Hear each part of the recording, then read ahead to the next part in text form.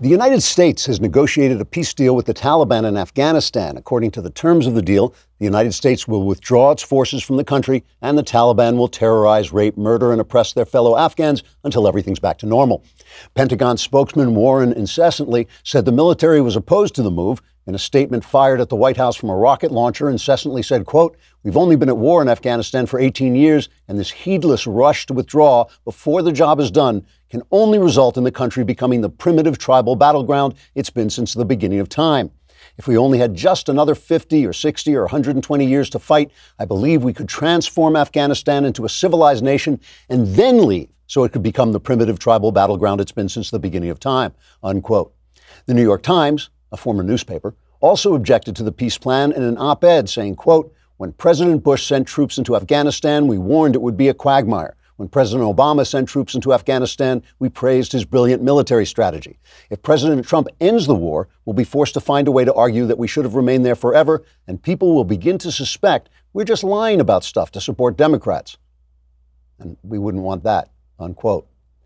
The leader of the Taliban, Mohammed, supported the plan in a statement released to a cave full of skeletons and severed heads, saying, quote, "The presence of the Americans in our country has given purpose and logic to our warfare, and we prefer to return to mindlessly slaughtering everyone in sight in the name of the Quran because we're psychopathic animals," unquote. President Trump applauded the peace deal. He said it was difficult to negotiate with a bunch of homicidal, cave-dwelling troglodytes, so it was a relief to stop talking to the Democrats and chat with the Taliban instead. Trigger warning, I'm Andrew Klavan, and this is The Andrew Klavan Show. I feel hunky-dunky, life is tickety-boo. Birds are winging, also singing hunky-dunky-doo. Ship-shaped, ipsy-topsy, the world is zippity-zing. It's a wonderful day, hurrah, hooray! It makes me want to sing. Oh, hurrah, hooray! Oh, hooray, hurrah! Here's a handy tip for freedom fighters. The majority doesn't win. The culture wins. Look at this.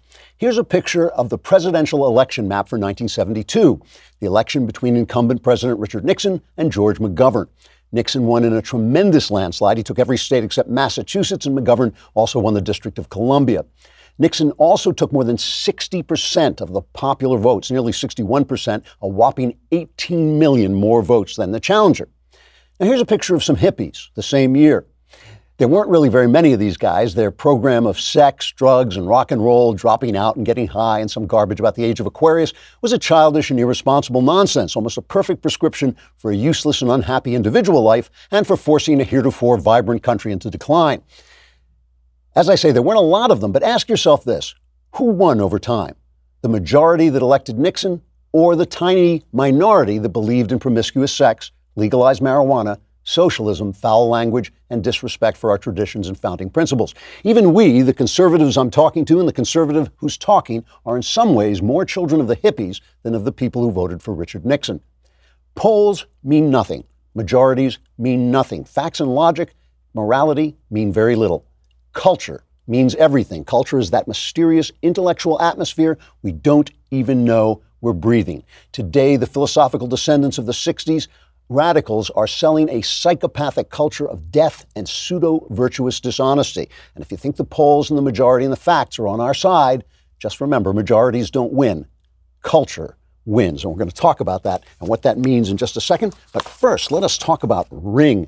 This is really important stuff. This is a great system for protecting your home and making neighborhoods safer. That's Ring's mission, is to make neighborhoods safer. I'm sure you know about their smart video doorbells and cameras that protect millions of people everywhere. They also have those systems that turn on spotlights when people come onto your property. You can look at this on your phone. It really works great. You can look at it on your phone anywhere you are and stay connected to your house. If there's a package delivery or a surprise visitor, you'll get an alert and be able to see, hear, and speak to them from your phone, no matter where you are. That's thanks to the HD video and two-way audio feature on Ring devices. The thing, it just makes you feel a lot safer, believe me. And as a listener, you have a special offer on a Ring starter kit available right now. With a video doorbell and motion-activated floodlight cam, the starter kit has everything you need to start building a ring of security around your home. Just go to ring.com/Klavan. That's ring.com/Klavan. Anyone comes to your house, you'll be able to challenge them and say, halt,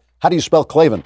And he will, if he doesn't know, he'll just run away. But if he does, he'll say Klavan, because there's no E's. There are no E's in Klavan. The Klavanless Weekend, this is it. So please go on to Amazon. Use your Klavanless Weekend. Don't just sit there and, let the chaos surround you. Use your Klavanless Weekend to go on Amazon and pre-order the novel Another Kingdom. You will like it, I promise you, and you will get all kinds of goodies. I'll tell you how to use your receipt to get goodies later on. But you don't need the goodies. The book itself is really worth reading. If you listen to the original podcast, it's worth rereading. There's some changes, but that's not what I'm selling. It's just you'll get a better experience, I think, reading the book directly. What do I mean when I talk about the culture? The culture, it's, when we ever talk about the culture, we devolve into talking about movies and TV, and that's part of it. It definitely is. All the arts contribute to the culture. But it's more than that. It's the Overton window, which is what we're meant to, what is acceptable to discuss and debate. That moves around, right? People can move the Overton window in a lot of different ways. It's also the way we behave. I mean, do you go to church? Do you smoke dope? Do you sleep around? All of those things. And, do you speak up fearlessly for the things you believe and promote the things that you believe as a way to the good life? Not by getting in people's faces and screaming at them, but just saying, this is a way to the good life. Let's look at this week. I mean, the way that the Overton window has changed in terms of abortion and what you're allowed to say. I don't want to beat a dead child, as it were. But yesterday we're talking about the abortion bill that lost. It lost in the Virginia House of Delegates. But this was a bill, an infanticidal bill, a psychopathic infanticidal bill. That's what it was. And we showed that delegate, Kathy Tran, I believe her name was. She was being questioned about it and how late you could do it. And basically you could abort a child on the grounds of mental health, right? What does that mean? That kind of depresses me to have a baby. Like you could abort it in the moments of birth. The governor then went on radio to explain himself, because he's a Democrat governor, Ralph Northam, and he was asked about that, and he just dug the hole even deeper, essentially supporting infanticide. Here he is. We talk about third trimester abortions. These are done with the consent of obviously the mother, with the consent of the physicians, more than one physician, by the way. And it's done in cases where there may be severe deformities, there may be a fetus that's non-viable. So in this particular example, if a mother is in labor, I can tell you exactly what would happen. The infant would be delivered. The infant would be kept comfortable. The infant would be resuscitated if that's what the mother and the family desired. And then a discussion would ensue between the physicians and the mother. So I think this was really blown out of proportion.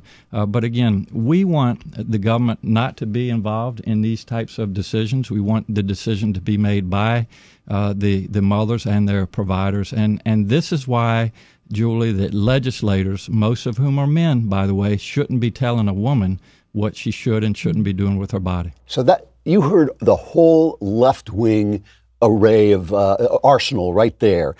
It's consent. Right? So, you want to kill your 4-year-old child. This is not something the government should get into. If you want to kill your 4 or 5-year-old child, he's being a pain in the neck. Maybe he's got ADHD. Do you want that poor child to live with ADHD for the rest of his life? No, of course not. It should just be, the government should not get involved. If you have consent, you should be able to strangle that kid and dump his body in the trash. I mean, that's just the way, basically, that's the argument he's making. He's just making about someone a little bit younger than that. So it seems, I don't know why it seems to him. By the way, this guy's a pediatrician. And he got very upset when people attacked him. It's disgusting. I've worked for children all my life.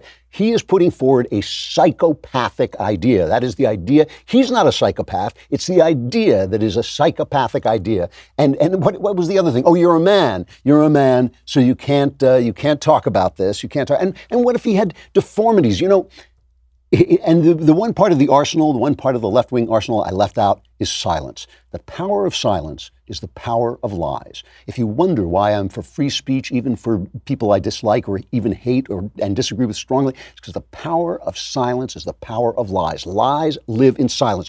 All 3 networks did not cover what you just saw. All 3 of them. They dumped it out, according to Newsbusters. All 3 of them did not cover it. Of course, CNN and MSNBC buried it, but we expect that from them. Fox did Bret Baier on Fox did a whole segment on it with his panel and covered it in the news. But they were on the panel, I think it was Mark Thiessen, really smart guy, very bright and very passionate about this, but he's citing the fact that this is unpopular. He was citing a Marist Knights of Columbus poll, which showed that only 15% of America support abortions at any time during pregnancy. 74% of respondents wanted some kind of restriction on abortion, such as first trimester, rape, incest, and so on. Very few people support third trimester, and probably if you were talking about what he was talking about, that was infanticide. He said the baby could be born, and if they decided... Lord, I'm only laughing because it's so nuts. If you don't laugh, you cry. I mean, he's basically saying you can leave it there to die. What I'm telling you is it doesn't matter what the polls say. It doesn't matter what the polls say. He has moved the Overton window to where a governor of a state can talk about murder, legalized murder, and people just say, fine. And I know so many liberals, and they all say the same thing. Whenever I talk about the radicalism in the Democrat Party, the liberals all say, well, most of my friends don't agree with that. Most of my friends don't. It doesn't matter. It's not how many people. It's where they are and what they do and how they change the culture and whether you speak up. Because if you're sitting there going, well, I don't agree with that, but I'm voting for him. I'm voting for him because, that's radical. See, he won't get away with that. Then you just made that acceptable. If you vote for a guy like that, in fact, if you vote for his party, as far as I'm concerned, you have made that statement acceptable. It is all right if all the doctors agree and the mother agrees and men don't get a say, because what have they got to do with humanity?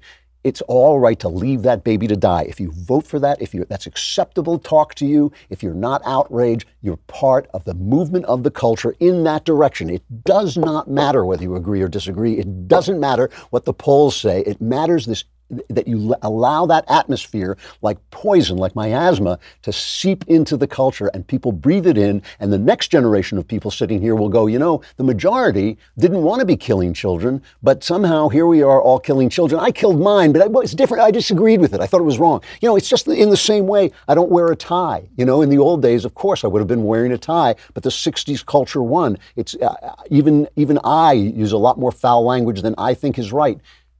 Because the 60s culture won. The culture is dominant. It dominates everything. Let me pause here for just a second and talk about Calming Comfort, this blanket that I've been using ever since. They sent me one, but I've been using this thing ever since. I don't sleep. It does help me sleep better. It helps me sleep sounder. It's a weighted blanket that is meant to imitate the feeling of being hugged, being embraced. It just is incredibly comfortable on you. It really is.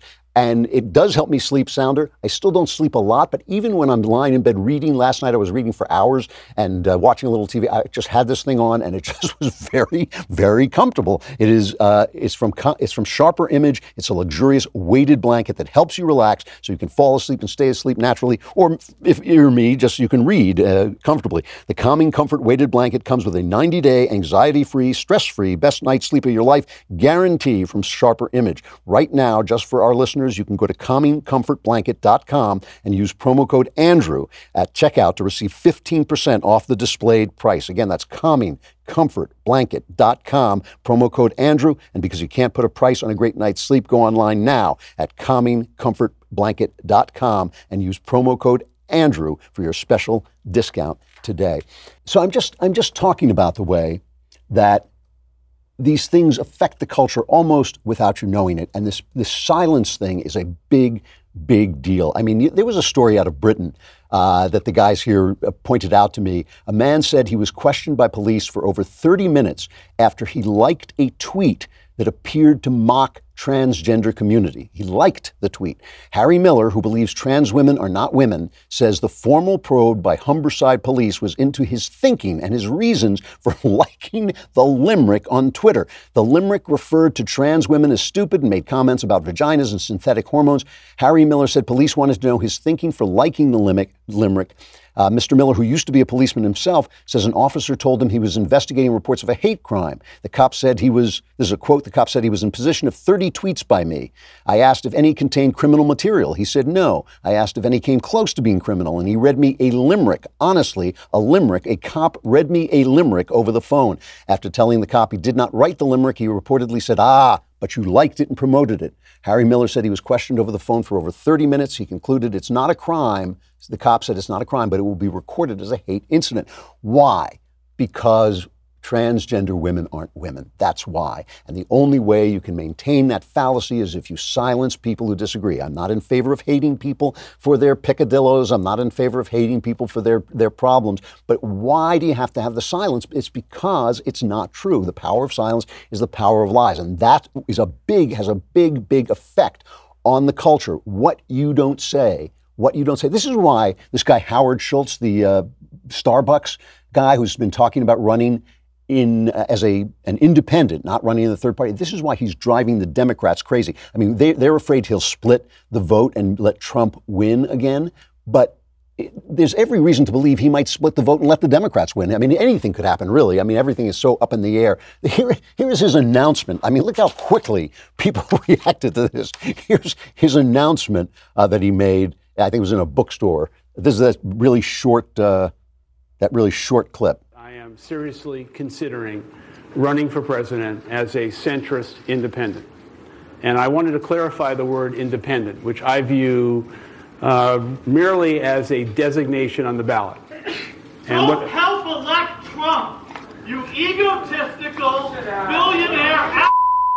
I mean, that's the level of rage you're getting against. See, the thing is, the Democrats think that Trump is a crisis, right? And you know how the Democrats think never let a crisis go to waste, because when people panic, you can push anti-freedom moves on them, like Obama did, basically, because of the panic over the financial crisis. And Rahm Emanuel said, we don't want a crisis to go to waste. And that's how they crammed that stupid, lousy health care bill down people's throats in a completely non-bipartisan vote.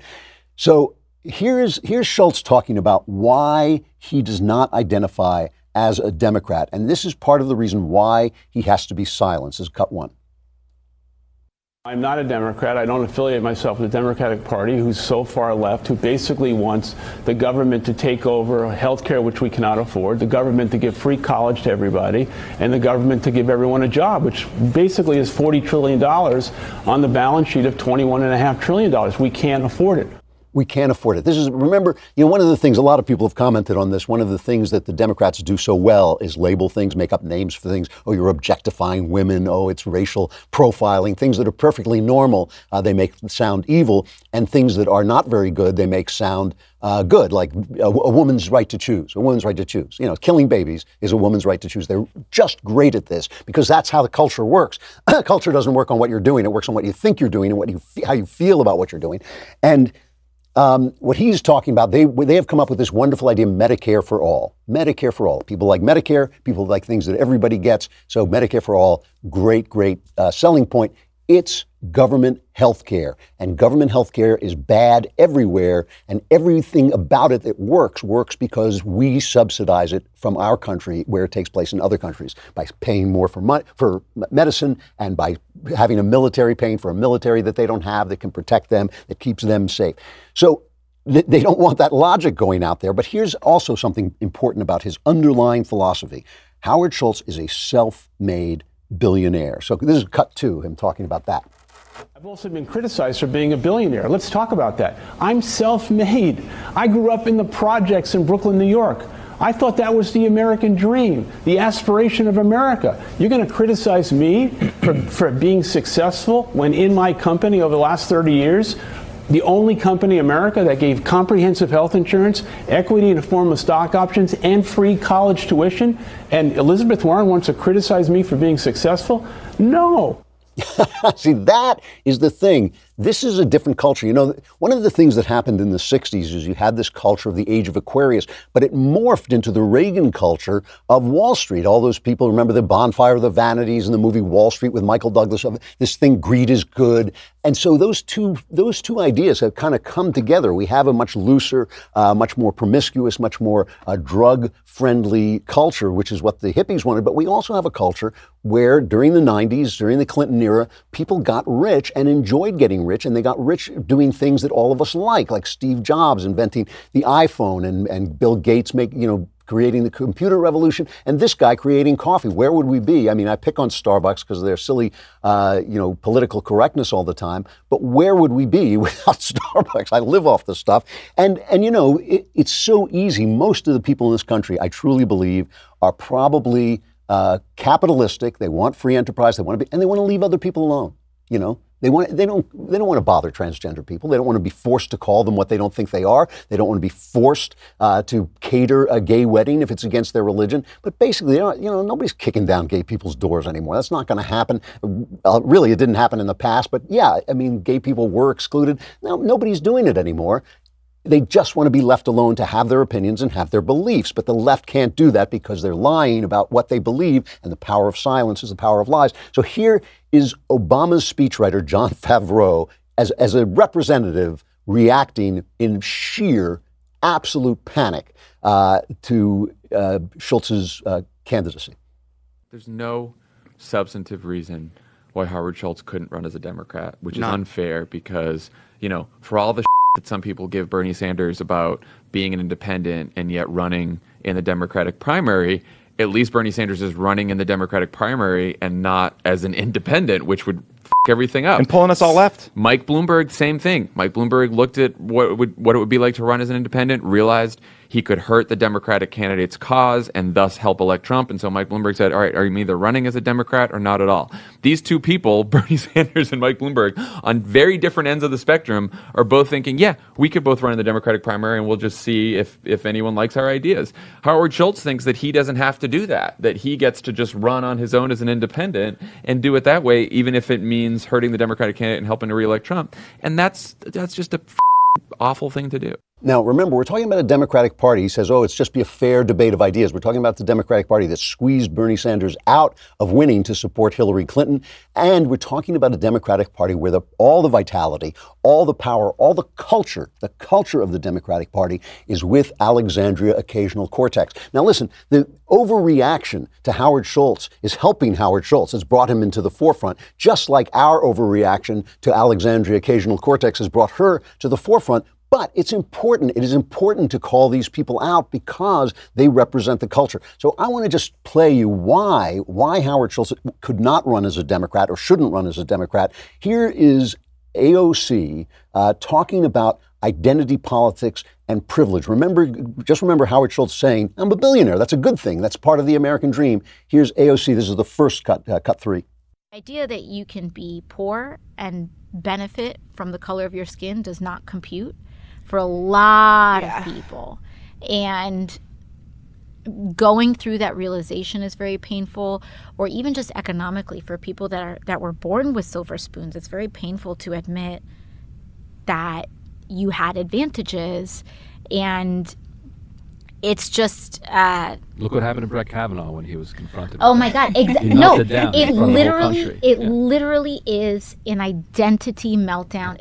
That is an amazing statement, a double amazing statement. She's saying, even if you're poor and you made it, you're a self-made man, and you are white, it doesn't matter because you had privilege. And then the guy references Brett Kavanaugh, who got angry when he was falsely accused of raping somebody. I mean, would you not get angry? Who would not get angry at that?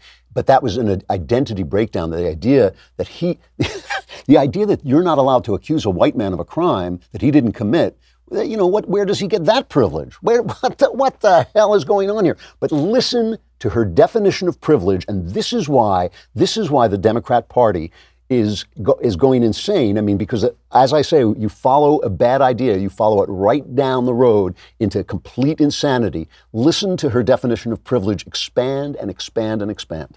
It's because if you haven't had a transition in your life where, you were maybe born poor or born without, certain privileges, and then especially as you transition into having certain privileges in your life, you actually see and feel and sense and taste and smell all of the differences. If you've never experienced different treatment in your life, you wouldn't know what different treatment feels like or looks like. And it's really, really hard. I mean, it's like, and we can almost every single person in this country can acknowledge some privilege of some type. Right. I'm a cisgendered woman. I will never know the trauma of feeling like I'm not born in the right body. Mm-hmm. And that is a privilege that I have no matter how poor my family was when I was born. But it's really hard for some people to admit that they, it's part of this weird American dream mythology that we have that in a lot of circumstances isn't as true or isn't as clearly communicated as we'd like for it to be, or we wish it was. One of the things I have to say about her that really does bother me is the culture of ignorance and stupidity. I don't know if she's stupid, but she's certainly an ignorant woman. She's a woman who knows absolutely nothing and yet talks insistently. And I think that is, I've seen this in her generation of people sort of saying, well, this is the way I feel. This is what this is my point of view. This is my lived experience. Instead of these are the facts, these are the ideas, here's my logic, let me lay out my argument. That really bothers me. But listen to what she said. She said basically just the fact that she was a straight woman, a cisgender woman, as she put it, was a privilege. So that's basically, telling, and then she said everyone in America has some sort of privilege, in which case, by the way, no one has a privilege. I mean, if everyone has privilege, what difference does it make? What are we going to do? Measure our privilege? Who's going to make that measurement? All that she's saying is you are guilty and therefore all your stuff belong to me. That is what she's saying. What she's telling you is there's something wrong with you. You don't deserve your success. You don't deserve to be doing what you're doing. You don't deserve the good life you have. You need to let me take that and spread that around because you're guilty and I am Alexandria Occasional Cortex. The problem with this is that she didn't make any sense. She was babbling. She did not make any sense. But that moves the Overton window into this nonsensical radicalism where you are supposed to be guilty and have your head hung and not be proud you're an American and not be proud of your accomplishments, not say what Howard Schultz said is, yeah, I'm a billionaire. That's a good thing. That's the battle we're in. It's the culture. And just remember, the majority doesn't win, the culture wins. So if you're not speaking out, if you're not being honest, if you're not promoting your own life and you're not living your life in the way that you believe, you are part of that culture, and you are part of the culture that will have the victory in the long run.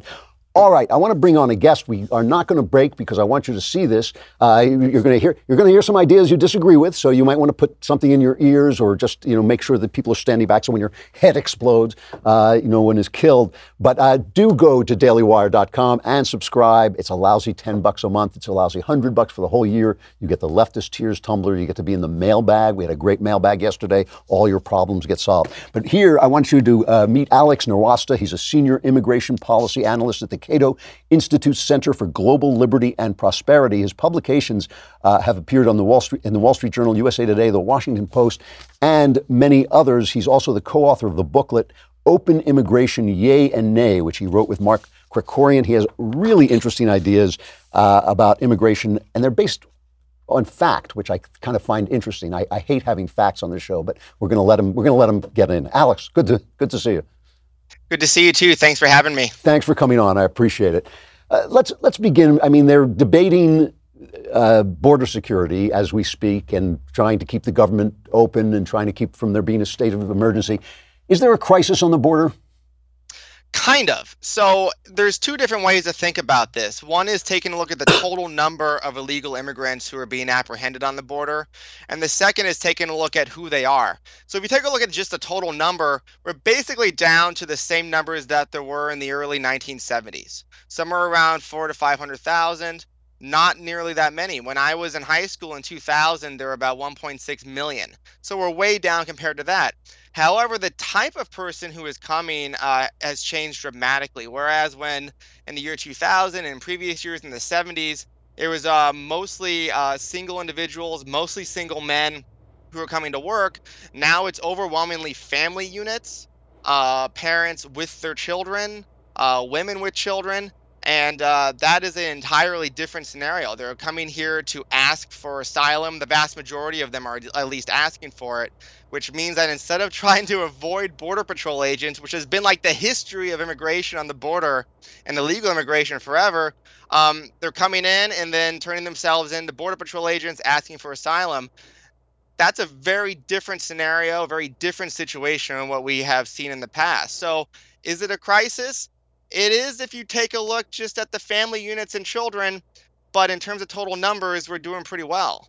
So is Trump right when he say his new thing sounds like Johnny Cochran, build the wall and crime will fall? Is that accurate? Does that have any relationship to the facts at all?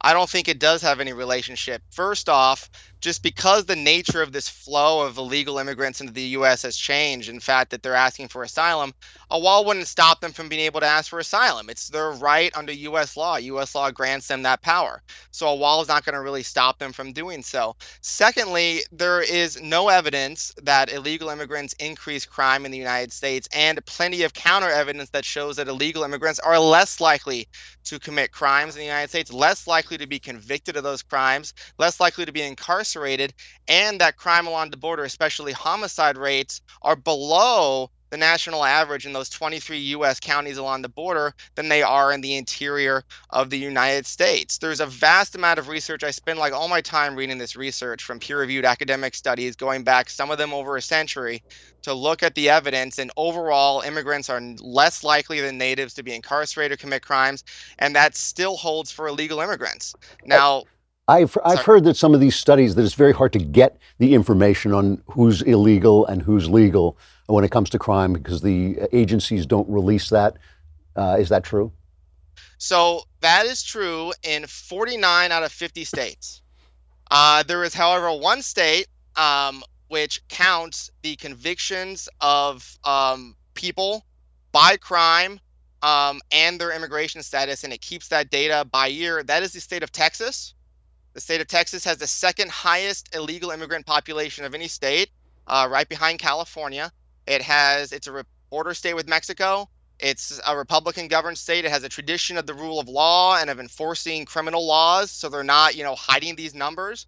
And what we found there is in the year 2015, the criminal conviction rate for illegal immigrants was 1/2 that of native-born Americans. And the homicide conviction rate was 16% below that of native-born Americans. So it's true, in any large population, you're going to have people who are criminals. But when we take a look at it overall, they are less likely in the state of Texas, where we have this data, to commit crime, to be convicted of crimes overall, and to commit homicides. So what about people who say, just by coming into the country illegally, they become criminals?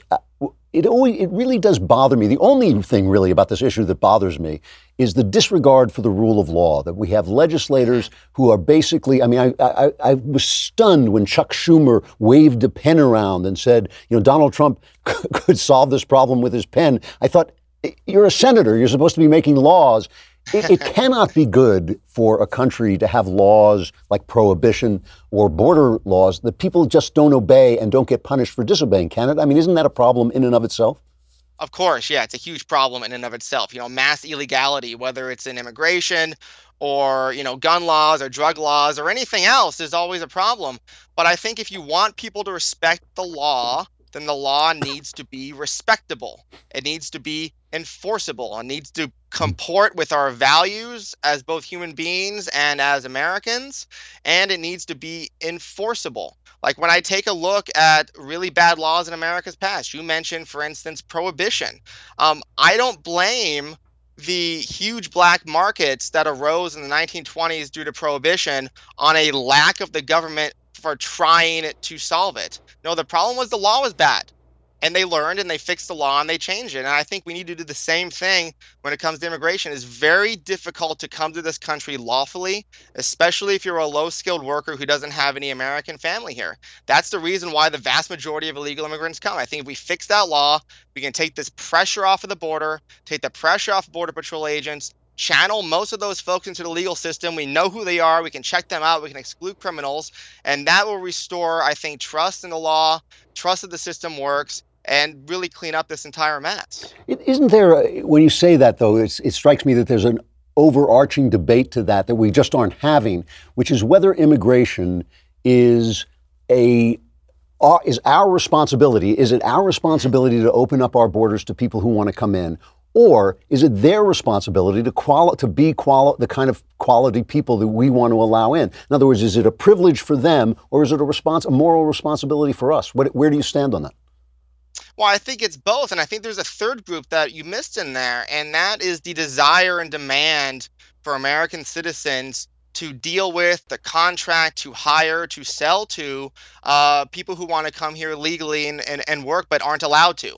So there's also this other third group, the forgotten man in this. I mean, I think that obviously the United States government has the power and should have the power to write immigration laws and to determine who can come into this country. And immigrants should have to enforce those rules, but we need better rules. We need better laws, and we're not going to get that situation by trying to enforce the bad laws that we did. I mean, I take a look at the immigration system in this country, and it reminds me of something designed by a person in the Soviet Union, by an apparatchik who wants to centrally plan, the demographics and population of this country. Now, those apparatchiks probably sat back and were like, hey, why isn't everybody conforming to our 5-year plan? It's their responsibility to do it.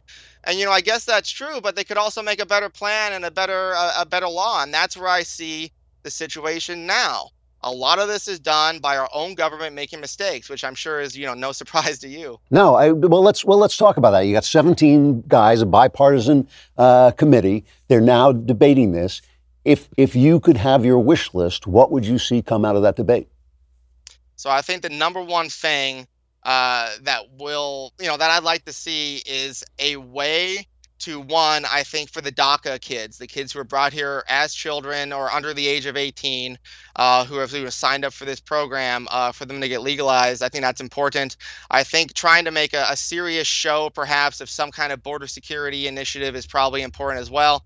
But the number one thing, the most important thing, is to expand the number of lower skilled guest worker visas so that these folks who are coming up to the border right now, who are coming there, can actually come in legally and work rather than going through this mostly fictional facade of applying for asylum and trying to get in that way.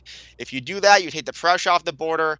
The idea that it's a crisis goes away, and we can have a much more sort of calm and rational discussion about it, rather than being confronted with pictures of scary looking caravans. It does seem to me that, this has been going on for decades. It's not Donald Trump causing it. And they have been absolutely stagnant in this. And one of the problems is that we frequently hear, we have to give amnesty to the DACA kids or whoever are the problem at that time. And then down the line, we're going to deal with border security. And people, I believe that people are simply offended by the fact that people can come in illegally. I think that just offends people's sensibilities. They feel we should be in control. So isn't there going to have to be a genuine commitment to border security? And wouldn't that include some kind of barrier in some places? It probably would. Right now the border is 1,954 miles long.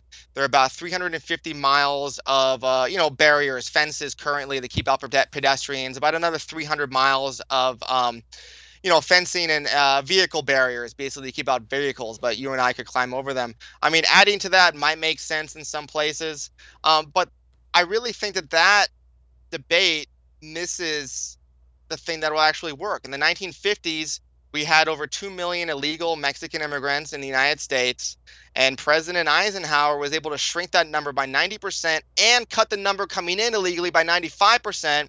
By creating a low-skilled guest worker visa program that allows Americans to hire them, allows these workers to come in legally. That's the thing that worked. That's what I wish we were having this discussion over. In 1986, they said we're going to increase border security, interior enforcement, and we're going to amnesty these people. They did do all of those. We had 6 times as many Border Patrol agents by 2010 than we did in 1986. We have more barriers than we ever did before. We have interior enforcement where you actually have to fill out paperwork whenever you hire somebody. Now, none of it works nearly as well as anybody wants it to, but we do have a lot more, and it's simply not working. I think we should try the thing that Eisenhower did, which is to allow more people to come in legally on temporary worker visas so they can go back and forth, so we can know who they are, we can check them out, we can keep out criminals, and then Border Patrol can focus on a small number of people who are left who are trying to come in illegally and stop those folks. And what about the argument that those people are taking jobs away from poor Americans? Yeah, there's really not much evidence of that. The vast majority of empirical academic research on this finds that immigrants have a slight positive effect on the wages of Americans because they're not just workers, but they also buy the goods and services produced by other Americans. And they primarily purchase the goods and services produced by lower skilled Americans because, we can't import a haircut from China yet or a hamburger, but low-skilled Americans produce those things. Now, just to put that in perspective, the most negative finding in the entire academic peer-reviewed literature on the effect of immigration on wages is by George Borjas.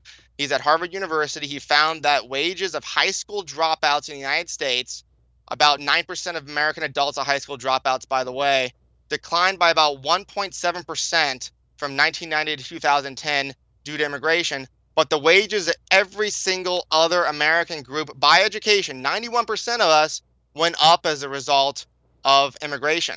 So I think there's a lot of other things we can do to help poor Americans other than trying to diminish the number of, poorer immigrants coming in who are trying to work and making the rest of us wealthier in the process. And my final question, what about their use of government services? I mean, they frequently say you can have open borders or a welfare state, but you can't have both. Is there a drain on services that illegals use? Yeah, so this literature is called the fiscal impact literature, or the net fiscal impact. And generally the findings are in the peer-reviewed literature is that immigrants about pay their own way in this, or they produce a very small surplus. Part of the big reason is when they come in. So for instance, I was born in California. I went to public school in California. I cost $10,000 to $30,000 per year of public school that I used before I could pay any taxes as an adult working. But if you come in here at the age of 19, and you're from Mexico, and even if you're a high school dropout, you don't get to consume that high school benefit. So you start paying taxes and working immediately. Furthermore, there are lots of restrictions on the ability to use these benefits that should be, these restrictions should be higher. It should be more difficult to get. I've helped Representative Grothman, who's a Republican from Wisconsin, do that by helping him write a few bills on this.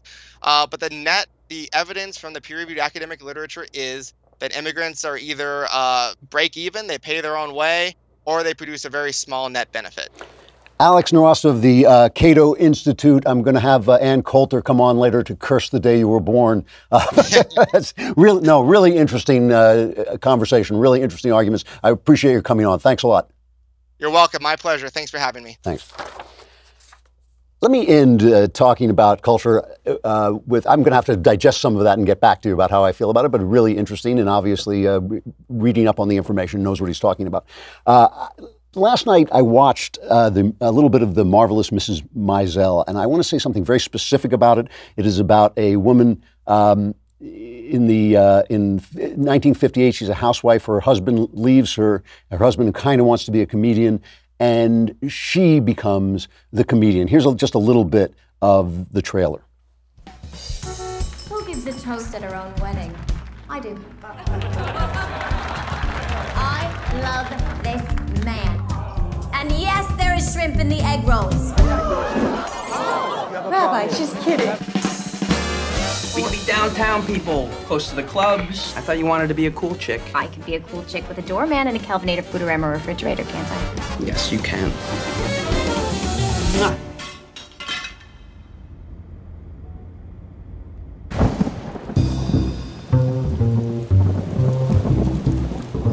Joel left you? Why? What did you do? Did you ever think you were supposed to be something, and you suddenly realize you're not? Yes. Married. I was a great wife. I was fun. I can't believe I'm losing him to Penny Pan. That's her name. Penny Pan. So I didn't watch this for a long time. It's not my kind of show, I'll be honest with you. But I want to be very clear about what I want to say about this. This has nothing to do with the quality of the show. It is a beautifully written, beautifully acted show. Tony Shalhoub is in it, who is just absolutely great. Rachel Brosnahan is the star, and she just could not be any more charming and delightful. It is written, created by Amy Sherman Palladino, who did the Gilmore Girls. What a talent. She really is incredibly talented. I've never seen the Gilmore Girls. My wife likes it. She says it's just really well written, but this is so well written, so well imagined, and it's terrific. It was really good, and if you like this kind of thing, I'm not sure I'll watch it again, but like I said, I didn't have anybody with a gun shouting, "Let the girl go," so I was a little limited in my taste, but still, it was really, really talented. But I was watching it, and it opens with her as a housewife. And as a housewife, she is taking care of her husband, she's building a home, but not only that, she's the linchpin of her community. She is the linchpin of this Jewish community in the 50s that is very intensely aware of home life and children, and is very connected, parents to children to grandchildren. And she is at the center of it, and she's happy, and she's fulfilled, and she's delighted to be doing what she's doing, and she has a lot of privilege, which she's obviously unaware of, a lot of economic privilege, real economic benefits that she gets from her husband working in a corporation. And I was watching it and I thought, gee, I'd like to see, she's so powerful and so fulfilled and so delightful as a 50s housewife that the idea of watching her devolve into a group of people I happen to know is angry, neurotic, abusive, just miserable people, namely stand-up comics, is kind of sad. You know, I don't actually want to see that. What if they did a show about a stand-up comic who suddenly had to become a homemaker and found it was incredibly fulfilling and uplifted her? And the only thing I want to say about this, again, no criticism of the show whatsoever, you couldn't make that show. That show is blacklisted. That show, the show of a corporate woman, a corporate CEO who becomes a housewife and finds, oh, you know what, this is more important. I'm more powerful now. I'm actually more fulfilled now. That show can't be made. And all I'm saying is the power of silence is the power of lies, and that is the power that the left uses to affect the culture. It's all the people they will not let speak, that they push off Twitter, that they push off Facebook, that they move down the algorithm on Google. All of those people, and the person who could not write the show that was the opposite of Mrs. Maisel, the talented, incredibly talented conservative woman who might write that show, won't be allowed to do it. That's my only point about it. Not what the terrific stuff that the left sometimes makes is terrific, but the idea that the opposite idea, that you are just awash in left-wing cliche, that you are breathing in left-wing cliche every single day, and if you're not aware of it, it just will sweep you away and take you over. That's it. The Klavanless weekend begins. There's nothing now but darkness and chaos. Sorry. But survivors will gather here on Monday. I'm Andrew Klavan. This is The Andrew Klavan Show.